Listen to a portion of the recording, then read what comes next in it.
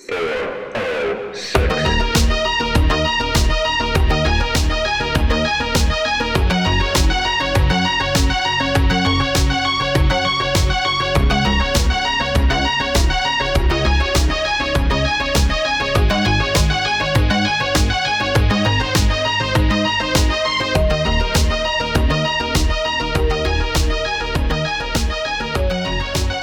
Good evening, ladies and gentlemen. This is the 411 from 406. My name is Chewie, and I am joined once again by my brother from another mother, Mr. Pip. How are you, sir? And I'm doing fantastic. I'm so excited to be back here. And I mean, I guess I just have one question. Where the fuck have you been? Where have I been? This is both of our faults for sure. But yeah. This is the longest we have gone without podcasting. I'm pretty sure we just went a month. I'm pretty sure that we recorded our Halloween episode, Halloween Kills, I believe was on October 25th. And as we sit here tonight, it is Wednesday, November 24th, the night before Thanksgiving. So yeah, it's been a month, which fucking blows. Yeah. Well, I mean, you had to go and grow up and have kids and jobs and stuff like that. I did. That's true. And since we last spoke, I got reelected. No, there was an election day in there. Yeah. I don't think I had an opportunity to officially congratulate you. That's amazing. I think I saw it not even on your page, but maybe your wife's Facebook page or something. I didn't see any self-celebratory posts that I noticed, but that's awesome news, man. Congrats. Thank you. Yeah, Supreme Chancellor, right? That's the. Right. That's exactly right. Yeah. Got it. Of Twinsburg. Yes. That's exactly right. No, I didn't do any gloating because, quite frankly, I was unopposed, and so it was a really easy election to win. I would have run if I had any gumption. I suppose that means I'm doing a halfway decent job in that, if nobody's going to come against me, that I'm doing, I'm not doing a terrible job. How about that? If you lost against nobody, then I would walk away with my tail between my legs if I were you. Ironically enough, last night, it's funny you say that, I was watching Brewster's Millions. And which, of course, great movie. Which is a great movie and holds up really well. And of course, the plot line of that movie is Monty Brewster. As part of his shenanigans, he comes up with this campaign slogan of none of the above. He wants people to vote for nobody in the election. Again, if you haven't seen that movie, you need to stop listening to this podcast and go watch that movie. It's awesome. Yeah, it's fantastic. I just remember wishing that I had a scenario where I was given $30 million. Was it $30 million? He had to spend $30 million in 30 days. And if he did, he got $300 million. $300 million. Yes. And he bought the Cubs or some shit like that. Right. Yeah.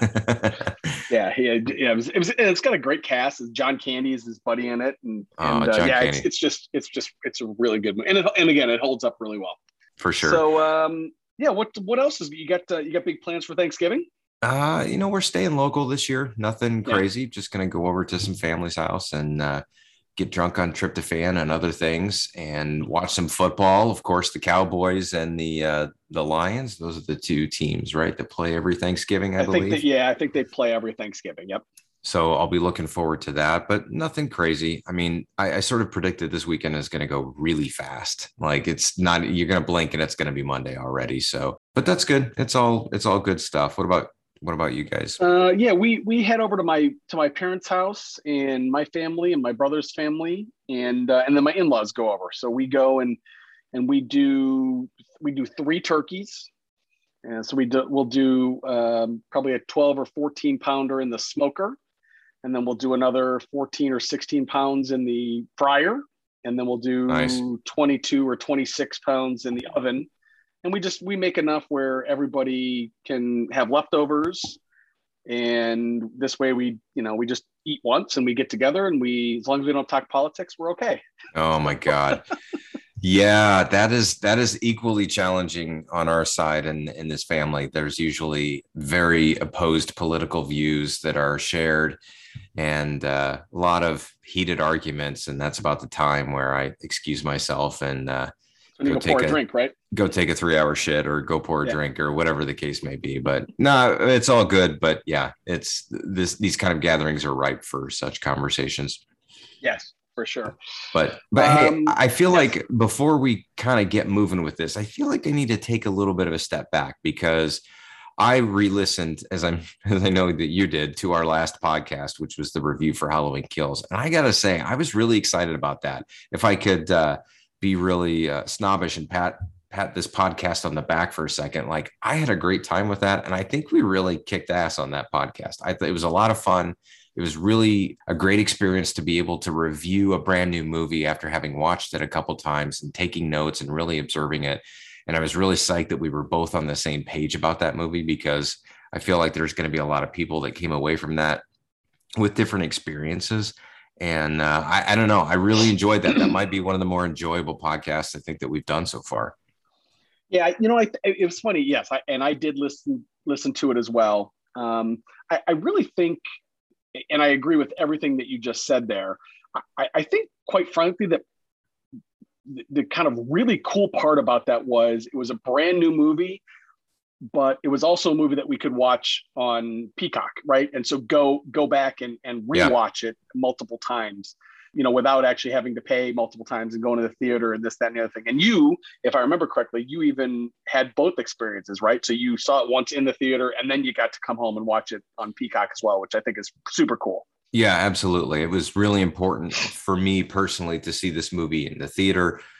Any movie that or any franchise or any movie that I really like or respect, I try to take in the entire experience as it was meant to be.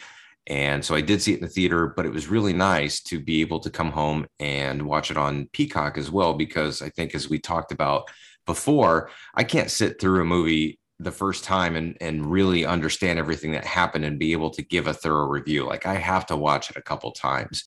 And so to be able to go to the theater and then come home and rewatch it and watch it with more of a critical eye was a really great experience. And it really helped prepare us for, I think, what was a really good podcast. So yeah. And I think, not to retread all that stuff, but I think we both really liked that movie. And I know from my perspective, it was very encouraging to see a sequel to a movie that I was really excited about and give me a little bit of fire, which kind of ties nicely into where I think we're going with this, which is you and I both went to the theater to see the new Ghostbusters Afterlife movie. And that's what I'm excited. This isn't going to be a deep dive review because I don't remember anything that happened in that movie, or, of course I do, but I didn't jot it down scene for scene. I didn't have an opportunity to see it a second time. So I'm just kind of, trying to recall some of the things that happened. But, I think that's one of the things that I was really excited to talk about today, and the conversations that I've had with my friends so far about, what that experience was like and how they felt about this movie. Yeah, you're absolutely right. I won't bury the lead at all. I loved Ghostbusters Afterlife. I loved it. And I think I probably, in the very brief conversation that you and I had, I think maybe I liked it a little bit more than you did. And in fact, I tweeted when I walked out of the theater, something to the effect of, I just laughed and cried and thoroughly enjoyed my way through the new Ghostbusters movie. I really wasn't quite sure what to expect from that movie. I was blown away, especially the way and I'm sure we'll get into it, especially the way they handled certain aspects of that movie, which I think they could have really, really fumbled, and they didn't. They handled it with some really nice, caring kid gloves, and I thought they just knocked it out of the park. I'm talking specifically about the way they handle Harold Ramis. It was amazing, and I can't think of a better way they could have done that. So let's just set the stage right here for anybody who is listening, and let's just make the official spoiler alert, and let's talk about this movie, to the best that we can both recollect everything, and tell me a little bit more about, what specifically you liked about how they handled that character and how they did that. Sorry, I appreciate the spoiler alert up top. I should have done that before I even mentioned Harold. We hadn't spoiled anything really to that point. So right. So yeah, basically the entire movie revolves around what we come to find out is Harold Ramis's, or Egon Spengler, his grandchildren. So his daughter and his grandchildren, he was estranged from his daughter, and we don't really ever quite, well, I guess we do. But from the majority of the movie, we don't really know why and we're hearing everything through her point of view and her recollection.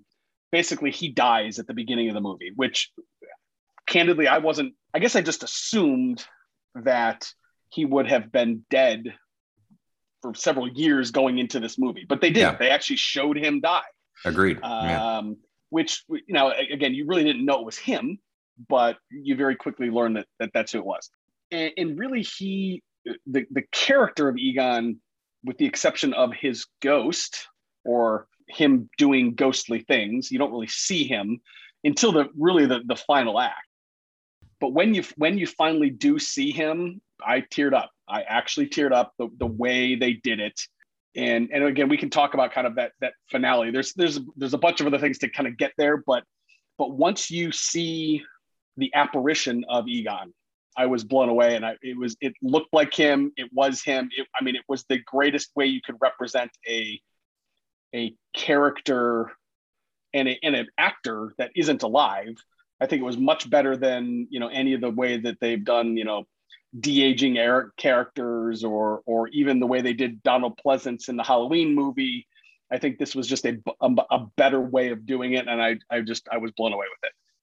Yeah, I would agree. I think I did have, spoiler alert for my review, I did have some problems with the movie, but none of those, the way they handled Egon Spengler or the character, anything that they did, all of that stuff was really interesting. And I liked that they started out with kind of telling that story about him and what he had been doing and giving us an idea. They could have started this movie just saying, oh yeah, Egon died 20 years ago.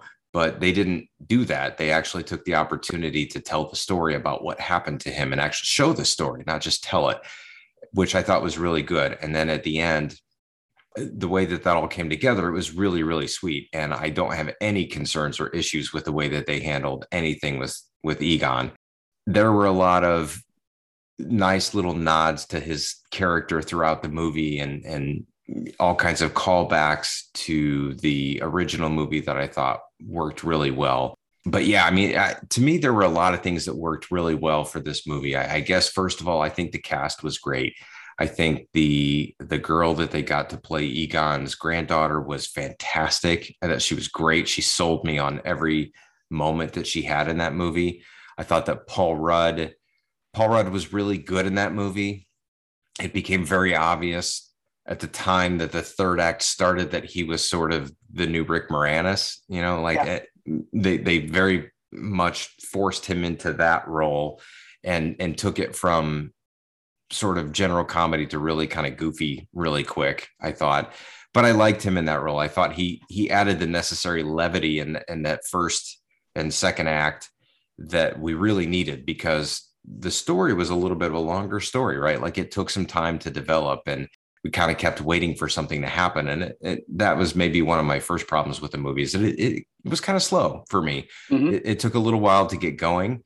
It was very intriguing, and I really wanted to know where things were going and why Egon was estranged from his family and why he was known as the dirt farmer and all that kind of stuff. But, eventually we got to a point where, we figured all that out, but it took a long time to get there. So, but, and Finn Wolfhard, I think is his name, the kid from Stranger Things, I thought he did really good. I like the young actors, even the kid Podcast, I think was his name. I thought he was great. Like I usually don't, I sort of eye roll and groan at some of the comedic sidekicks, but I thought he complimented that group really well.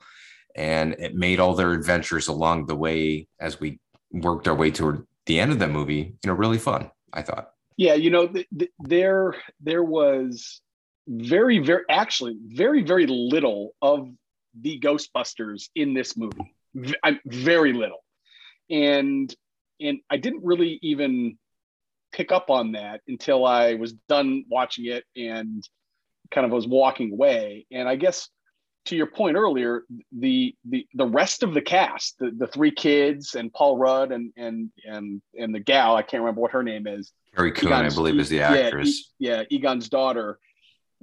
They're really good, right? And so they're so good that you don't really miss the fact that the Ghostbusters aren't in because they're really not in this movie. No, this movie is not about the Ghostbusters. No, it is not. I mean, they're there, but no, it is framed around Egon. But I think, Ray gets one scene, and Pete Venkman just kind of shows up at the end, and so does Winston. So it's, they're really not in this movie at all. And again, it's still a really strong movie. I'll be honest with you, it took me quite a while to kind of figure out that, one of the knocks that I've read about this movie, and I would actually agree with it, but it is, the knock is they're just kind of retelling Ghostbusters a la the same way that The Force Awakens retells Star Wars. Yeah. And that's not untrue. A lot of those beats are very, very similar. To your point, I mean, once they turn the Paul Rudd character really into Rick Moranis, I mean, those beats, once you get there, it's really, really obvious. And I guess I was a little bit bummed out that they kind of redid Gozer and they redid the Keymaster and the Gatekeeper, like literally, almost shot for shot. Yeah. But I was so invested and I was having so much fun up until that. And I was hoping, and they did, I was hoping that I was going to get this Ghostbuster payoff at the end, that I was able to allow that kind of one down spot to slide. I was okay with it. Okay. And that's interesting. So, I mean, again, the first act of the movie, most movies have like 3 acts, right? And for this one, it kind of seemed like the first act to me just kind of really carried on to the point where I'm not even really sure where the second act started and where the third act began. It seemed like to me almost maybe one really long first act, and then we just sort of found ourselves in the third act, and the storytellers were like, oh shit, we got to finish this up. And then it really rapidly progressed at that point. But I will say that, first of all, I guess to go back to your comment about, sort of retelling Ghostbusters and kind of recapturing or reimagining that same story. Yeah, I mean, you can accuse them of not being very creative with that, but they did it with Force Awakens. They did it with Jurassic World. They've done it. They may end up doing it with this new Matrix movie. We don't know yet, but that's a formula that has proven to be successful. Yeah. At least financially, maybe not critically, but certainly financially. And so I don't have any concerns with that. But it did get to a point where it almost sort of reminded me of the Nightmare on Elm Street remake in 2010 with Jackie Earle Haley, where they were basically almost recreating shot for shot scenes from the first movie. And I don't have any issues at all with them bringing back Gozer. I thought that was super intriguing. But when they have her sort of strutting around on the same pyramid with the same 2 dogs and all that, it was kind of like, I feel like we really could have expanded on the mythology rather than trying to remind people what everybody really liked about the first movie. I don't think we needed that reminder. But that being said, I was forgiving everything for that, because the payoff for me the entire time from the minute the opening credits rolled was, I want to see the original Ghostbusters. I want to see how they bring these, the characters that we all know and love into this new movie. And I got to be honest, that was the biggest fault for me. That was the biggest disappointment, because I felt like they just kind of rolled them out of bed and threw their uniforms on, and it just didn't feel like they were really included in the story. They seemed like kind of glorified cameos to me, and they didn't really do anything. I think they handled Harold Ramis's character as Egon way more respectively than they did the living characters of Pete Venkman and Winston Zeddemore and Ray Stantz. They gave Ray like one extra scene, which even to me was, I don't know, like I felt like it was a little cringeworthy, because it to me that seemed like they said, okay, Dan, we're going to let you write this dialogue yourself and just kind of run with it. And it felt very similar to me, like Karen Allen's first scene in The Crystal Skull and Indiana Jones. And it seemed like actors who had not been acting for a while that just seemed too old to be doing what they were doing. And it was so sad to me. It didn't ruin the movie for me, but to be 100% transparent, like that was the thing I was waiting for. Like I wanted to see the Ghostbusters kick some ass, and I wanted to see them more intertwined in the story say what you will about the Star Wars sequels, like they really worked hard to get Han Solo a part of that story, and Luke Skywalker and, Princess Leia, like they were all parts of those stories. Now, granted, those were 3 movies. This is 1, but it was like a 5-minute cameo at the end of the movie. And it really bummed me out. Like, I really wish that they would have had something to do with the actual story and not just showed up with a few one-liners at the end. Yeah, that's a very valid criticism, especially with Venkman. Candidly, the impression that I get was that Bill Murray didn't really want to be there. You know what I mean? He was just kind of like, he was along for the ride. At least Dan Aykroyd got the scene, and I think you're probably right. That sounds like something that he would have written. I'm pretty sure he's very big into the occult and very big into kind of all that stuff. So absolutely, yeah. So that sounded, and you could tell, right? You could tell as he was delivering those lines. The best scene that Winston got was the post credit scene, and really, so the one scene that we get with the Ghostbusters is the showdown with Gozer, right? Yeah. And they redo a lot of those beats. They do the, are you a god? And of course, this time Ray says yes, and those kind of things, which again is a little cringeworthy. But at that point, I don't know. At that point, I was having so much fun that I was willing to let it slide. Good. That's awesome. Yeah, that's the intention, right? Yeah, right. And now I will say that I don't know how well that would have played to somebody that isn't in their mid 40s and has this kind of love and admiration for this franchise, right? I went on opening day.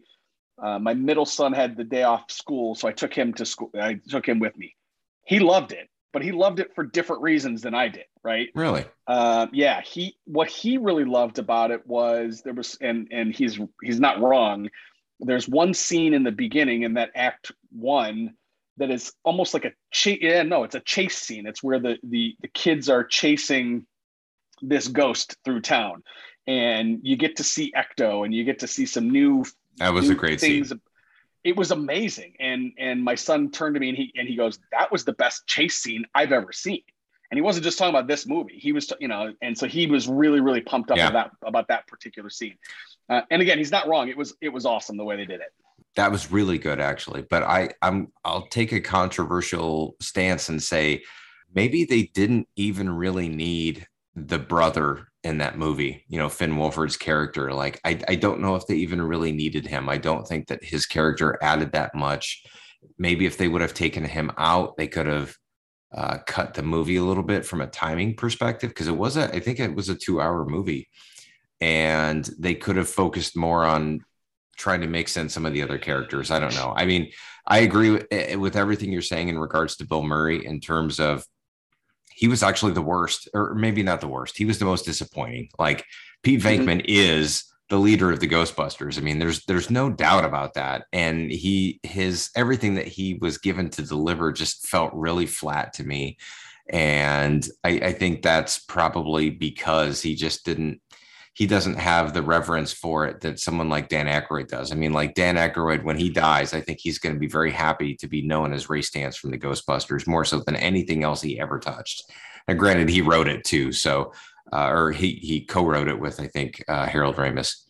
So there's that piece of it. But I think Bill Murray was just sort of very blasé about it. And somebody talked him into it. And that's great, because the movie wouldn't be complete if it didn't have him in it. But at the same time, I don't know that his presence in what we saw really lended itself to any value. No, I would agree with that, and I would also agree with your statement about they could have cut the brother. I don't think that's a controversial statement at all. I agree with you wholeheartedly. If that dude wasn't in that movie, it doesn't change the movie at all. I mean, you needed somebody to drive, I guess, was the problem. Okay, I guess. I mean, so from that perspective, the mom, though. Yeah, just as easily could have been the mom. Yeah, I suppose. But I mean, it would be a different dynamic if it weren't all kids, right? Because this movie is clearly about children, or not children, but like, kids who are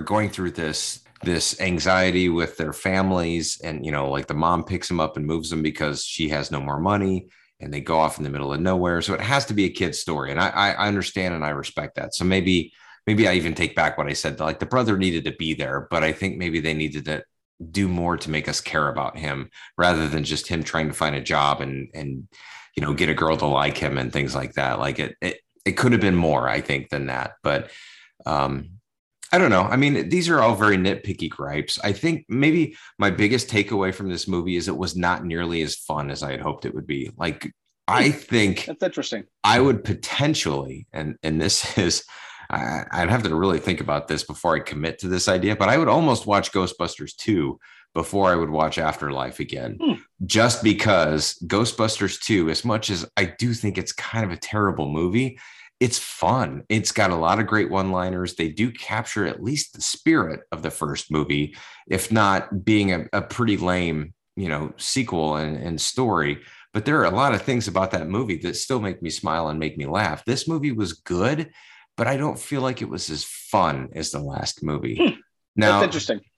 I might be very wrong about that, but I think if you think of it purely from a rewatchability standpoint, I wonder if you enjoy the ride the second time through as much as you did the first time, because you talked a lot about the feels and the emotions and all that. Does all that stuff still have the same weight the second time through? Probably not. Maybe. I mean, maybe. I'm not trying to talk you out of it. No. I would say probably not, but I get those same feels and emotions and fun ride and rewatchability when I rewatch Force Awakens. And that's a lot of what I get from that movie too. So, I do too. But I think they did a better service to the characters that we know and love. You're right. They did. And that's why The Force Awakens, in my opinion, is more rewatchable, even though it's a direct fucking lift of A New Hope, right? It's the same movie. Right. Yeah. They even go on sand planets and all that stuff, right? Yeah. So it's. Did you stick around and watch, and maybe you didn't, did you stick around and watch the post-credit scenes in Ghostbusters? I did, thanks to you. I would not have stayed if it weren't for you, because I wouldn't have anticipated that would be a movie that would have not only one but two post-credit scenes. So I think we mentioned Bill Murray. I think Bill Murray's best work in that movie was that post-credit scene, and I think a lot of it has to do with Sigourney Weaver. I think a lot of it has to do with that particular, like that's the version of Pete Venkman that I think of, right? The kind of messing around, irreverent, that one. And he's and the character of Pete Venkman is clearly in his element when he's with Dana. I'm sure that was a one-day thing. They were probably on the set for a couple hours to, at most, to film that. And it was probably a lot of, oh my God, Sigourney, I haven't seen you in forever and you look great and blah, blah, blah. Let's do this for the fans and, this, that, and the other thing. And I think that came through in Bill Murray's performance there. It was a bummer that his best work and Winston's best work in that movie are post-credit scenes. Yeah, I would agree, because I think, I'll be honest, like when I saw that, my first thought was, well, that was throwaway, which is why it was an after credit scene, right? It means nothing to the scope of this movie whatsoever. Right. But my second thought was, man, I wish we had more Sigourney Weaver. I really, really do. Like the minute I saw her face, I'm like, oh my God, like that is one of the things we're missing out of this movie is her character. And I think if they, I just wish they would have taken more time to try to mix all of that together, because it was cute, right? Like they did the reversal of the scene in the first movie where he's, zapping the nerdy guy and letting the cute girl off the hook with the cards and everything. But the scene doesn't, as a post-credit scene, it makes no sense whatsoever. It's just sort of like an Easter egg. It's not even really a deleted scene, because why would anybody film that? It didn't make any sense. It's 100% fan service. Yes. That's all it is. Yeah. And I waver on fan service, because I think fan service is a good thing. Like a lot of people criticize the Star Wars, the sequel trilogy, for being too much fan service, but I loved all the fan service they gave us in that. I loved all of it. They weren't the best movies, but I loved the fan service aspect. But this one felt more like pandering. It's more like, oh, well, we got to get something with Bill Murray. We got to get something with Sigourney Weaver. And it just didn't, I don't know, it just didn't hit. But I looked at Sigourney Weaver, I'm like, oh my God, where has Sigourney Weaver been? Like, it's not been that long since I've seen an Aliens movie, and she was fucking awesome in those movies. Like, she is unbelievable actress. I think she's And really good and has a lot of presence. And why the hell did Annie Potts have more screen time in that movie than Sigourney Weaver? I agree. And Sigourney looked, I mean, she looked great. Yeah, She aged probably better than any of them. I was certainly better bummed, than Bill Murray. certainly better than Bill Murray. I was bummed that we didn't get any Rick Moranis at all. Like he wasn't even, Yeah, but we knew it though. We knew we yeah, weren't going to get that yeah, because he's basically retired from acting at this point. right. So again, I do want to circle back around to the Harold scenes, to the Yeah, Egon scenes. yeah, please. Um, so I did get a very big Rise of Skywalker vibe, right? So if you haven't Yes. seen it, I mean, like I can't be the only one that got that vibe, right? So if you haven't seen the movie, Gozer is kind of, it's the final showdown between Gozer and the Ghostbusters.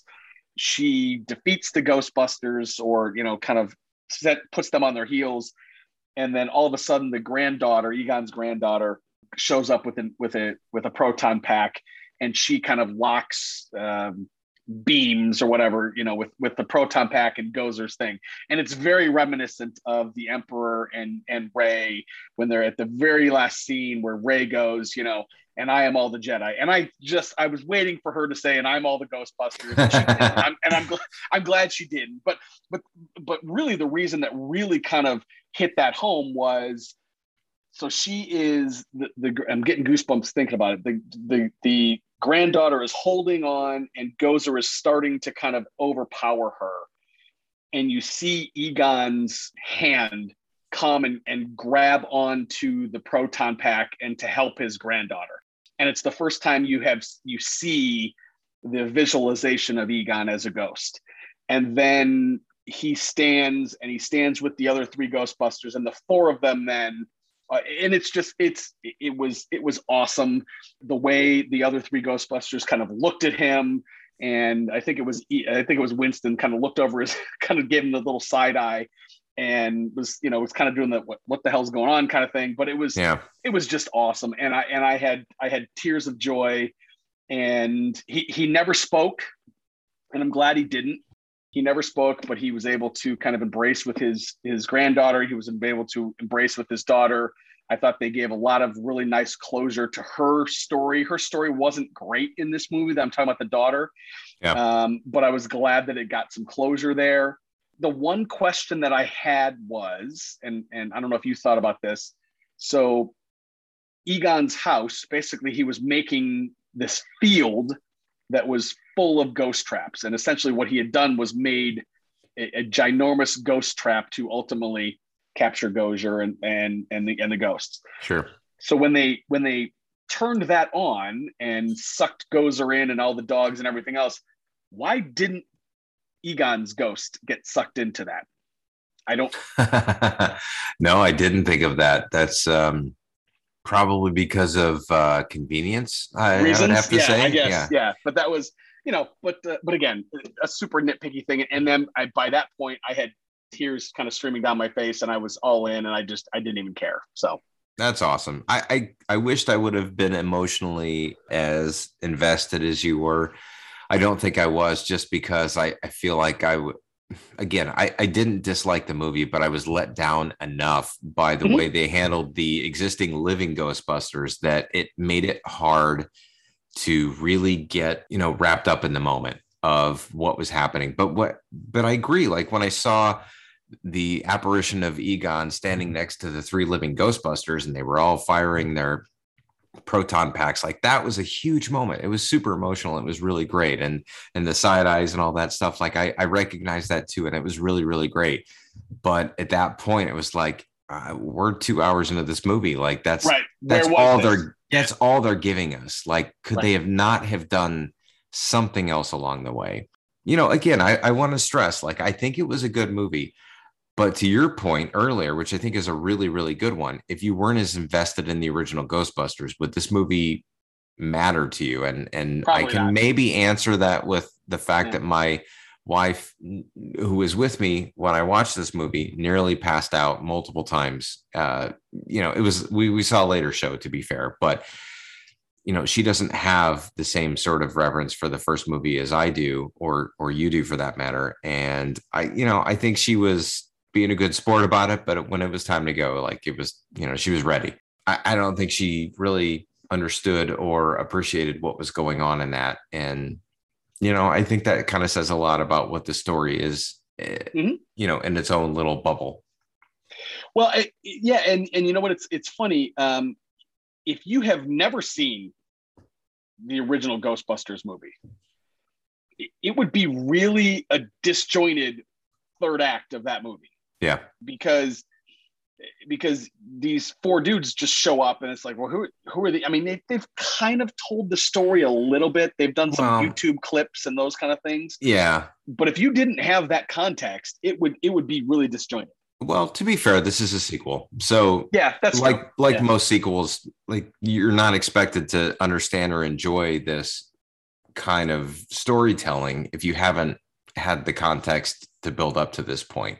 It's different from the Marvel movies, which is just like this universe where there's, one continuing story, revolving around multiple characters. So yeah, I mean, I can't totally fault, my wife for not loving the movie, but at the same time, it's like she didn't get the feels at the end that we all got because we grew up with that stuff. I mean, to be fair, she was born the year that movie came out, right. in 1984. Yeah. So like she doesn't have the feels like, but I'd seen that movie a million times, almost literally by the time I met her. So it was different. But I mean, yeah, I guess maybe just to recap, overall, I wasn't disappointed. Well, maybe I was a little bit disappointed, but I didn't not have a good time. I think the thing that sort of leaves me a little bit sour is that I just don't know if I would enjoy another viewing nearly as much as I did this first one. Mm-hmm. And the reason I enjoyed the first one is because I was hanging on the edge of my seat, trying to figure out when I was going to see Pete Venkman and Ray Stantz and Winston again. No, that's I think that's fair. I think, like I said, I enjoyed it a little bit more than you did. It certainly has its faults, and I would agree that on subsequent viewings, it probably is not going to hold up as well as, say, The Force Awakens does. Because I think you're right. I think that movie, Force Awakens, does a much better job not only introducing new characters but also giving us more fan service, for lack of a better term, throughout the movie to kind of keep us going. Yeah, no, I agree.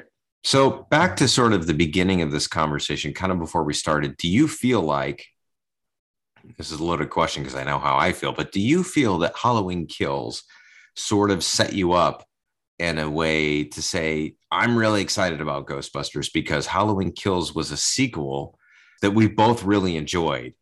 And it gave me a little inspiration that, hey, they can make good sequels again, or they can make, okay, first of all, before you answer that, I think we need to come up with a word or a phrase or some sort of terminology that defines the movie, like Indiana Jones and the Crystal Skull or the Halloween 2018 movie. Like those were sequels, but they were sequels for movies that happened like way, way, way, way long ago. So what do we call movies that are sequels of movies that happened like 20 years in the past? Because that's almost a whole different breed of movie. It's almost like a different type.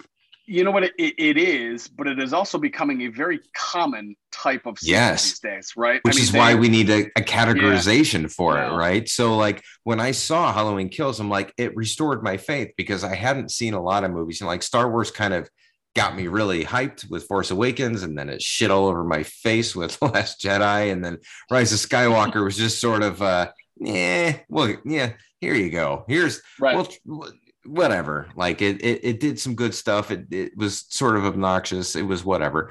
But Halloween Kills really kind of made me feel like, oh, we can do this. Like this, we can make a good sequel of a sequel, and it can be entertaining. And then I sort of took that momentum into this Ghostbusters movie, hoping that it would do the same. And the initial reviews for this movie were extremely positive. And so I went into it with really high hopes. And then I kind of came out with it thinking, okay, but we've got sequels coming, right? We've got another Spider-Man in December. We've got the fourth Matrix movie that's coming out in December as well. Like, where do you stand with that? Does that impact you the same way it does me? I have never, I never thought about it in that context. I think you're right, though, in that it would be good to come up with some sort of terminology. Because so yes, they are sequels, but they're sequels that, there's been a boatload of time, right? Yeah. And here's what I think it is, quite frankly. I think it is that Hollywood understands that there are certain demographics and certain age people that are willing to still spend money in the theaters. Yeah.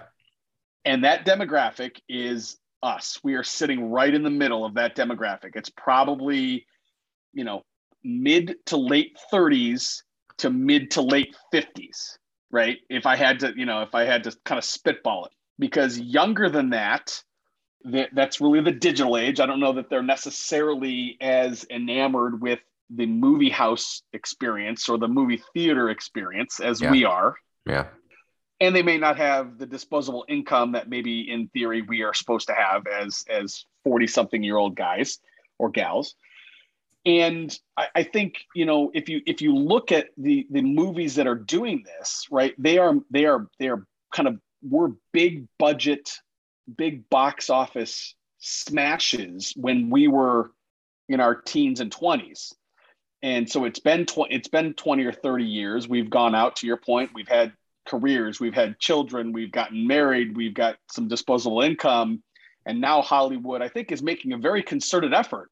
And they're saying, hey, what properties can we go back to, even if it's 20, 30 years after the fact, and reboot them or retell them or sequelize them or what have you, whatever it is. I saw the other day, there's another Lethal Weapon movie coming out. I saw a preview for the next Scream movie. I mean, these are, and everybody always says, oh, there's nothing unique or nothing new in Hollywood or this, that, and the other thing. Well, here's the reality, folks. When a new movie comes out, nobody goes to see it. No, people don't support them. The movies that make a boatload of money are things that are sequels and are franchise movies and are tentpole movies. And it's because of, people like us, our age, that want to go back and relive when we were dating and we were going to being dropped off at the movies by our parents. That holds a lot of nostalgia. And I think that's a part of it. So this is way long. That was a way longer answer than you were looking for. I'm sorry. No. But what you did is you sort of really triggered a train of thought that I think is really important that we need to call out here. And that is, I kind of disagree with you. I think, but sort of agree with you at the same time. So I think what Hollywood is doing with these movies like Ghostbusters Afterlife or Halloween Kills or whatever is they're preying on us. I do think that we're the target audience, but not because they want us to go see the movies, but they want us to get excited about them and take our children to the movies, because their assumption or their hopes are that we will get our children turned on to these same franchises, because they don't care about my money. They care about the money that my kids are going to give them, because there's a lot more money to be had there over the next 40 years, right? Or something along those lines. I don't know if I'm articulating this very well, but basically, like, we're the gateway into that, right? We're the ones we're the gatekeeper and the keymaster is what we're indoctrinating our own children and then the younger generations into going to see movies like Ghostbusters. And what's happening, I think the reality of the situation is they're seeing these movies like Ghostbusters and even Star Wars, and they're saying, yeah, I mean, it's cool, it's all right, but it's not really a big deal. But they're counting on us as the 40-year-olds and the 50-year-olds and the late 30-year-olds to really drive up the hype and get the younger generations into the theaters in hopes that they do that. I think the problem is that they haven't found a good.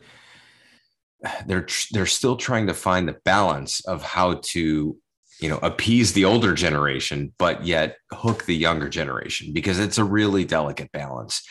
I think if you're talking about Ghostbusters Afterlife, then it's really, like, I can understand why people our generation might be a little bit bummed out about that, because they did some level of fan service, but they didn't really involve those characters. But they did a lot of stuff with the younger characters, which was really good. So like my kids and that generation are going to be interested in that movie, but they're only going to be interested in that movie because I told them to be interested in that movie because I'm a Ghostbusters fan, right? So they're using the property to get us excited so that we get the younger generations excited. But if they don't find that balance, then it doesn't work. And I don't know. I actually think Star Wars found a good balance. You know, I was just gonna say Star Wars actually they weren't great lens, stories, but they found the balance, right? But they had 3 movies to do it, to be fair. So Ghostbusters had 1. The Halloween movies do have 3 movies that they're going to have over that period of time. But it'll be interesting to see. Yeah, and technically, so does the Jurassic Park series, right? So they had Jurassic World, they had what was the second movie? I don't know, Jurassic something, and then the last one, which is getting ready to come out, Jurassic World Dominion or whatever, which is going to bring everybody back together, the new cast and the old cast. You know, they're really trying to merge both of these universes, but it takes a lot of talent and craftiness to be able to intertwine both worlds and keep everybody interested. I think it would be tough for sure.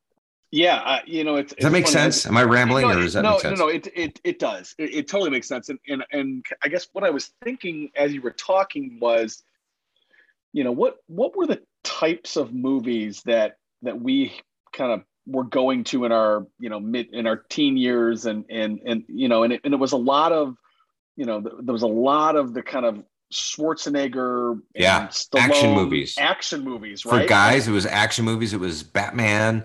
In 1989, it was Die Rambo, Hard, Commando, Die Hard, Lethal Weapon, right? Yeah. And every single one of those franchises had 3 or 4 movies over an 8 or 10 year period with a relatively similar cast.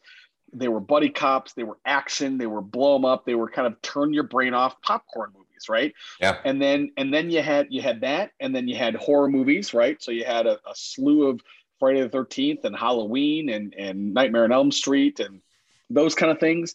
And then you had either comedies or romantic comedies, right? You had the police academies. You had, you know, things like Splash and all the rom-com movies, the stupid, right? The stupid, you know, the mannequins of the world and like that kind of stuff where, yeah, we make fun of them, but we all know them, right? The Weekend at Bernie's and Weekend at Bernie's 2 and like that kind of stuff. And if you look at the movie landscape today, I don't know that you have those kind of as defined archetypes of movies, right? You've got superhero movies, right? You got Marvel, and then you've got some other these kind of future sequels, right? Whether they're, you know, Ghostbusters or I don't know. Maybe I'm oversimplifying it, but that's a long way of saying I think I agree with you, and I think Hollywood is still, I think you're right. I think they're still trying to figure out the balance of how much fan service you put in these movies to get you and I to take our kids to the movies. Yeah. And we not only have to get us interested enough and invested enough in spending our money, but they have to tell a story that is going to hook our kids for the future as well. Yeah. And to be honest with you, I think it's failing. I don't think this is working because I got to be honest. I don't see another Ghostbusters movie in the future. And of course we'll see more Star Wars movies because, you know, no matter how people want to be critical of the sequel trilogy, each one of those made $1 billion. So there will be more Star Wars movies. I'm actually kind of surprised we haven't seen another Star Wars movie since then, but you know, those types of properties will continue, the ones that are super lucrative mainstays like that. But like Ghostbusters, I don't know, like it's near and dear to my heart and it will be till the day that I die, but I don't know that I see any more Ghostbusters movies. You know, probably. I mean, sort of I'm looking at Wikipedia right now. It has $75 million budget and right now it's at $68.5 million. I mean, so yeah, it's going to break even. Yeah. They'll make money.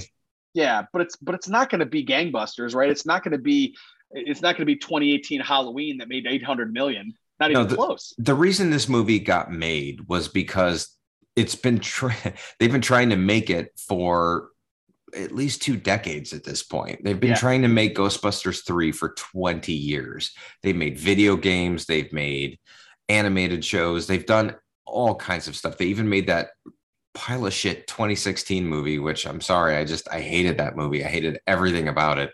Let's not turn this podcast into a review of that movie, but like they've tried, right? Because it's been on the edge of making that movie, and they finally made it, and it was good, but it wasn't great. It just didn't. I don't think it will be remembered as being great. I think it will be remembered as being a sufficient and a nice end. And maybe they'll make another movie. I could be wrong about that. I'm not sure that they will. Maybe it'll come up in some other form, like it could be a Netflix show, or it could be, who knows what the medium is going to be in the future. But I don't see this as being like, I don't see a lot of people saying, thank God they made this movie and let's go for 20 more years of Ghostbusters. Like, I don't see it. I see this as being the end. I'll be honest with you. Even though I love this movie, I kind of hope it's done. Right. I do too. It would some things need to end. Yes. And we need to be okay with that. Yeah. And it would be, in my opinion, the perfect send off for Harold Ramis. It would be the perfect send off for the Ghostbusters as we know them. Yes. And yes, there was these after credit scenes that showed Ecto 1 going back home and this, that, and the other thing. And that's fine. It can end there. Yeah. I don't need a movie with the kids. I don't need a movie with the daughter. Paul Rudd's great, but he's the sexiest man alive. I don't need to see him in a Ghostbusters. I just don't. Yeah. I don't think we're going to be honest. I mean, if they came back and said they wanted to do another Ghostbusters movie, I don't see Paul Rudd being involved. I really don't. And they could very easily, they could do it. They could make another Ghostbusters movie, but do we need one? I don't know. Like, maybe it's okay to just say we're done at this point. And then that's a whole nother conversation, maybe another podcast. Like, when is it time to say when, Indiana Jones? Like, we got Harrison Ford is going to be like 97 years old when the next movie comes out. And it's like, oh my God, like, I get that they want to make money off of these properties, but at what point do we say, God, just let the man go to sleep at this point? To answer that question specifically about that franchise specifically, the answer was after Last Crusade. That's when it was time to let it. We should have just let it die. That movie was fucking awesome, and it was the best way to let that character and franchise go away. And I'm going to make a weird statement here. I actually enjoyed Crystal Skull, but I didn't enjoy it as an Indiana Jones movie. I enjoyed it as kind of a silly, Saturday afternoon, like one of those kind of movies that you would catch on TBS and you'd fall asleep halfway through and that kind of thing. Yeah. It wasn't a great, it was a silly movie. It was just, I thought it was a terrible Indiana Jones entry into that franchise. But again, different podcast. Well, different podcast, but yeah. I mean, we can wax philosophical on this for a second. I think that, if it would have ended in 1989 with The Last Crusade, it would have been the most perfect trilogy ever. Arguably one of the most perfect trilogies ever, because it was brilliant. I'll go on record in a controversial comment to say that was the best movie. The Last Crusade was the best movie, I think. A lot of people love Raiders, and I love Raiders, and I love Temple of Doom. I love them all. But I mean, there's something about The Last Crusade, top to bottom, that works so well as a really great Hollywood popcorn flick. And they just had to bring it back. And it really salted the legacy, I think, of Indiana Jones. And it wasn't a terrible movie, but if you're watching that through the eyes of you and me and everybody else in we're in our mid 40s now, but we weren't certainly back then. This was 2007, I think. So, we were still in our 30s. This, or close to, math is hard, but it was painful. Like, some of this movie was painful. And I think part of it is that in 1989, I wasn't even in high school yet. So I was still able to suspend a lot of disbelief when I'm watching these movies. But when I'm seeing, how old was Harrison Ford when he did that movie? Like in his late 60s, jump in a refrigerator and a nuclear bomb goes off. It was terrible. And he rolls, 500 yards and then just kind of gets out of it. I'm like, what is happening? Like, this makes no sense. Like, I get it. Like, there's a lot of stuff that you have to just sort of kind of roll with, but that was painfully hard to just kind of brush off. And okay, yeah, sure. We're also talking about the same guy who jumped out of a plane with a raft and landed on a mountain on Indiana Jones and the Temple of Doom, which is equally as implausible. Although I still maintain that I feel like, I don't know, like that seemed kind of cool. Like that worked for me. But maybe as a grown adult, I just wasn't ready to suspend that disbelief. Maybe I was, but not for somebody that old. Maybe that was my biggest problem, is that he was just too old to be pulling a lot of that stuff off. And that's why this next movie fucking terrifies me. It scares the hell out of me because I don't want to be ageist, but God damn. I mean, Han Solo was looking really old like 7 years ago in those movies. And now he's going to be really old. And I got to think the only way they're going to do that, he's almost going to be like a bit character, kind of the way the Ghostbusters were in this, right? I don't think so. I think he's going to be the star. I don't think it's going to be an action part. Like, he better not be swinging from the rafters with his whip. But I don't know. I don't know what they're going to do, but I will say that I could suspend the disbelief of almost anything except that an old man can do those things. No, that was just too much that I just couldn't swallow it. And then you put Karen Allen in there and it's just like, oh my God, this girl hasn't acted in 2 or 3 decades at this point. Yeah. And that, I mean, this doesn't have to turn into a chastising the Crystal Skull, but I think it lends itself to a really interesting conversation. Like, should they continue to reboot these franchises? And I know why they do, because they want our money and they want our kids' money for many, many years to come. But what they don't realize is that they haven't been able to recapture the magic that they did in the 80s when we first saw Indiana Jones on the screen. I mean, Indiana Jones is an action hero. You can't have an action hero be in his 70s. It doesn't fucking work. No, you're right. It just doesn't. So just let him sail off into retirement with all his Ark of the Covenant money and just be done. Right. Yeah. When is that movie coming? I don't know. They've delayed it so many times. I want to say 2022 at this point, which is, I don't know where they are with filming it, but I think that they have started, or maybe will start soon. I'm not sure. That one I haven't really followed for reasons. I'm too terrified. I can't. No, I don't blame you. Harrison Ford. Yeah, he is 79 years old right now. Oh my God. It's cringeworthy. Like, most of my family members haven't lived to that age. So like, I don't expect anybody to be able to pull that off. I mean, he did Han Solo great. But if he'd have stopped at that point, I'd have been like, okay, I'm cool. Like, they didn't ask him to do anything that required some obnoxious body double, He shares my dad's birthday. That's kind of cool. Oh, wow. How about that? Different year, but same day. That's cool. Okay. I think we've covered Ghostbusters. You want to talk for a couple minutes about Survivor Series? Yeah, let's do that. I mean, let's shoot the shit. Let's just kind of totally change direction, talk some wrestling for a minute because we can, and this is our podcast. So why the fuck not? Yeah. So Survivor Series is probably of the big four WWF, WWE pay-per-views is by far my least favorite of the four. Of course.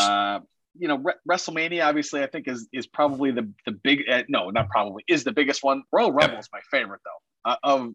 That's a close second. I think the Royal Rumble is more creative, but WrestleMania is the Super Bowl, right? So we have to love that one the most. But the Royal Rumble is probably the best or the most intriguing in terms of the stakes and the types of matches and everything.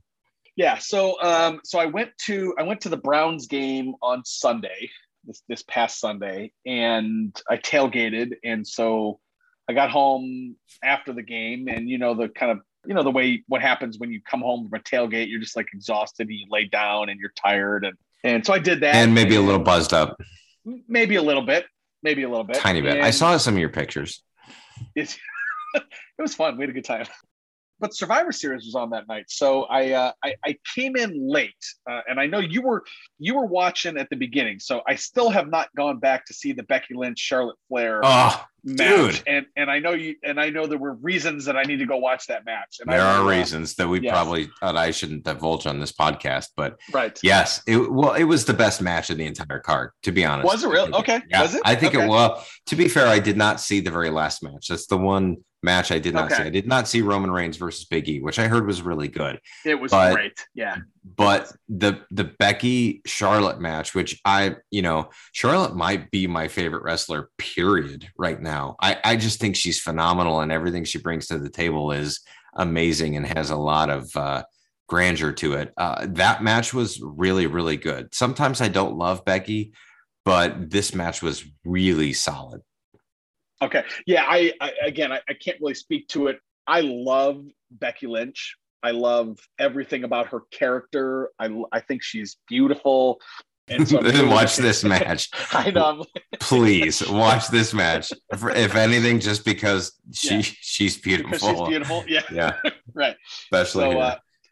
And I would agree though. I think Charlotte Flair, I think she's probably going to go down as the best. Absolutely. The best ever, right? She's going to be like her dad. The best the best female wrestler ever. Yeah. One of the best wrestlers ever, to be honest. Like, take the female part out of it. Like, she's fantastic. And I don't think anybody, even now and probably as of years ago, holds a candle to what she's doing. I really don't. Yeah. I mean, she really is kind of in a league of her own. And one of the things that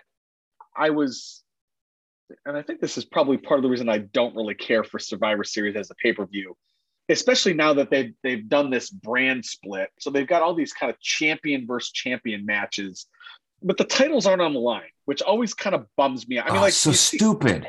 You see some good matches, but it's like, okay, so Becky's going to go back to Raw. No stakes. No stakes. And so I don't know. It kind of devolves a little bit into, okay, well, it's a Raw match or it's a SmackDown, and I don't watch Raw anymore and I don't watch SmackDown anymore because there's no stakes and there's so many fucking pay-per-views. There's one a month or whatever, and if I'm able to watch one pay-per-view and that's a lot. Yeah. So I think that's probably part of the reason. I will say, and again, it's like so the best match for you was the match that I didn't see, and then the best match for me was the match that you didn't see. That's cool. Roman Reigns and Big E was a really good match, and so I wanted to talk to you a little bit about not necessarily this match, but where we think they're going specifically with Roman Reigns. Roman Reigns for years and years was the baby face that everybody hated.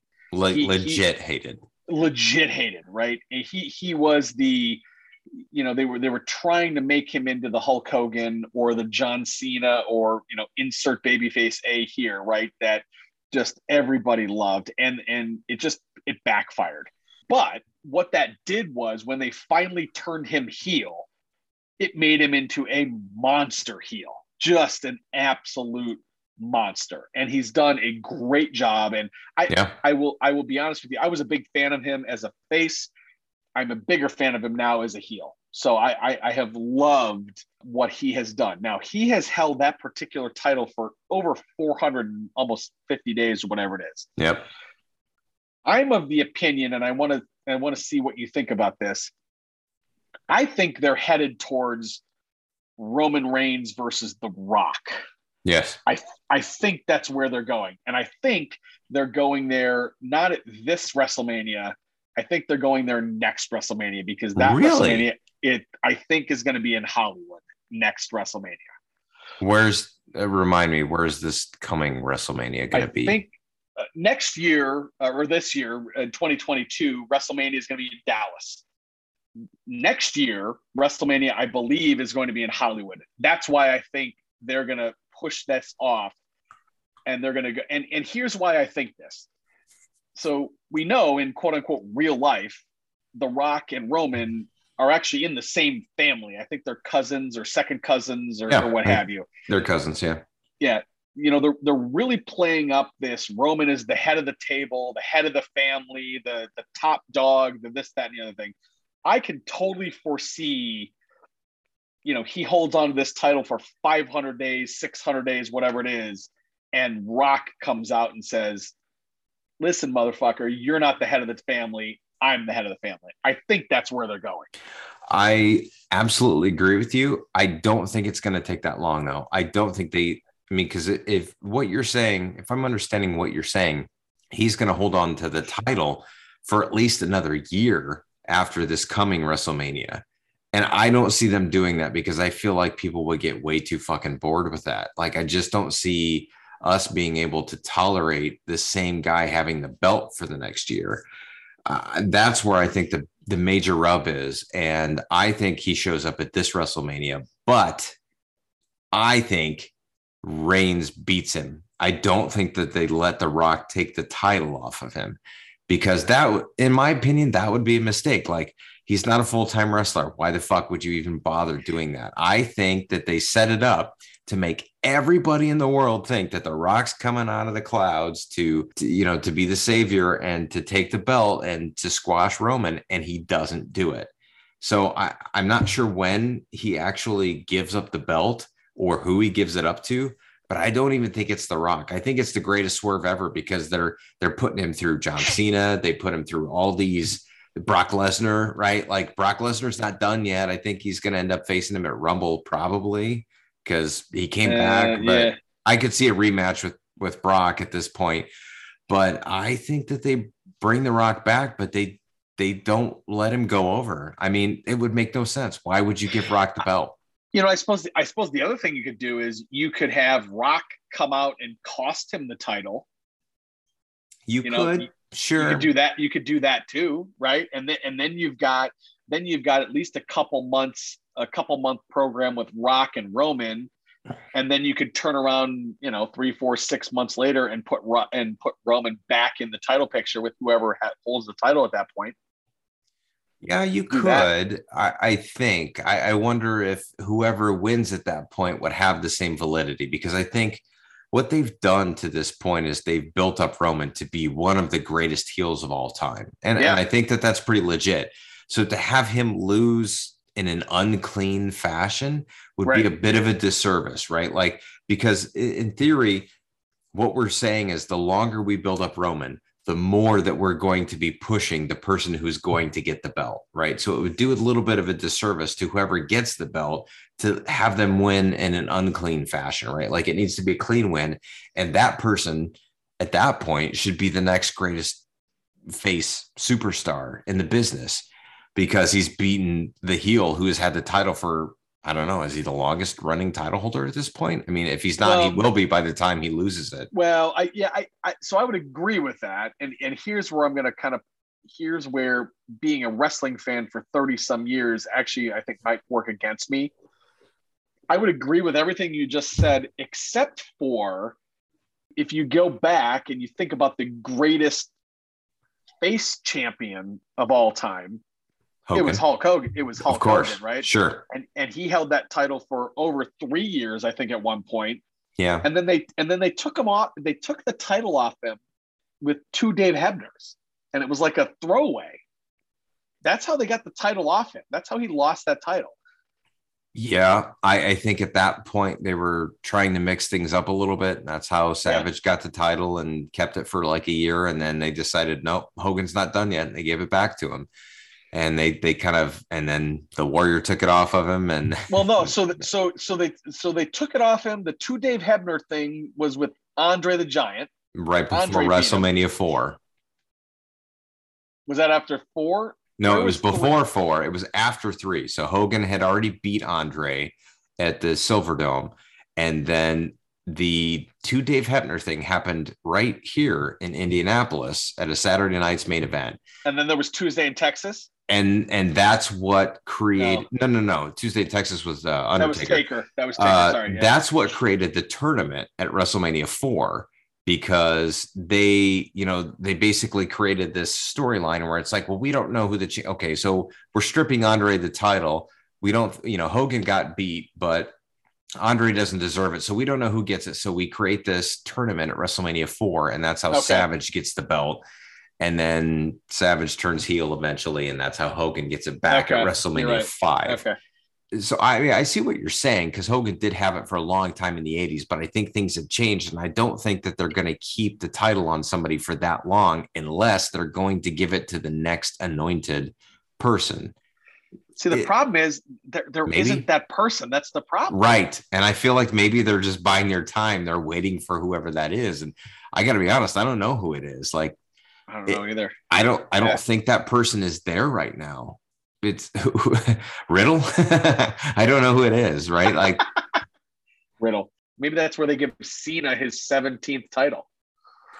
I would love to see that, but they already put him in front of Reigns. Yeah. So what good would that do? Like, I don't know. Like, I think they're going to have to. They're kind of painting themselves in a corner, because whoever beats Reigns has to be the fucking next big thing. The man. It can't be Cena, because Cena's. He's The Rock. He looks like Ernest at this point. Well, he grows hair in a very awkward way. That's for sure. But he's not, he's not a full-time wrestler, and he never will be again. And that's fine. You can't give him that belt in that way, but you got to find the next guy. And I don't know if they know who that is yet. Yeah. Anyway, it's interesting. Well, all right. Well, hey, we have rambled on here, what, an hour and a half, something like that. We chatted about some Ghostbusters. We did some movies. We did some wrestling. What else? We'll call this our potpourri podcast. There you go. Right. This is a little bit of everything, a little mix of all kinds of things. This is one of the ones that we had a very, very small agenda coming into, and we just managed to bullshit for about an hour and a half on kind of goofy stuff the whole time. Absolutely. Well, hey, I guess, calling it the potpourri is very appropriate the night before Thanksgiving. So I hope you have a wonderful holiday tomorrow with your friends and your family. Thank you, everybody who is listening, for hanging out with us for a while this evening. This has been the 411 from 406. My name is Chewie. I've been joined once again by Mr. Pip. Have a good evening, brother. I love you. Love you more. Happy holidays to everybody. Thanks for listening. And we will talk to you soon. And I promise it'll be sooner than a month in between the last episodes. Absolutely. All right. Have a good evening, folks. Bye.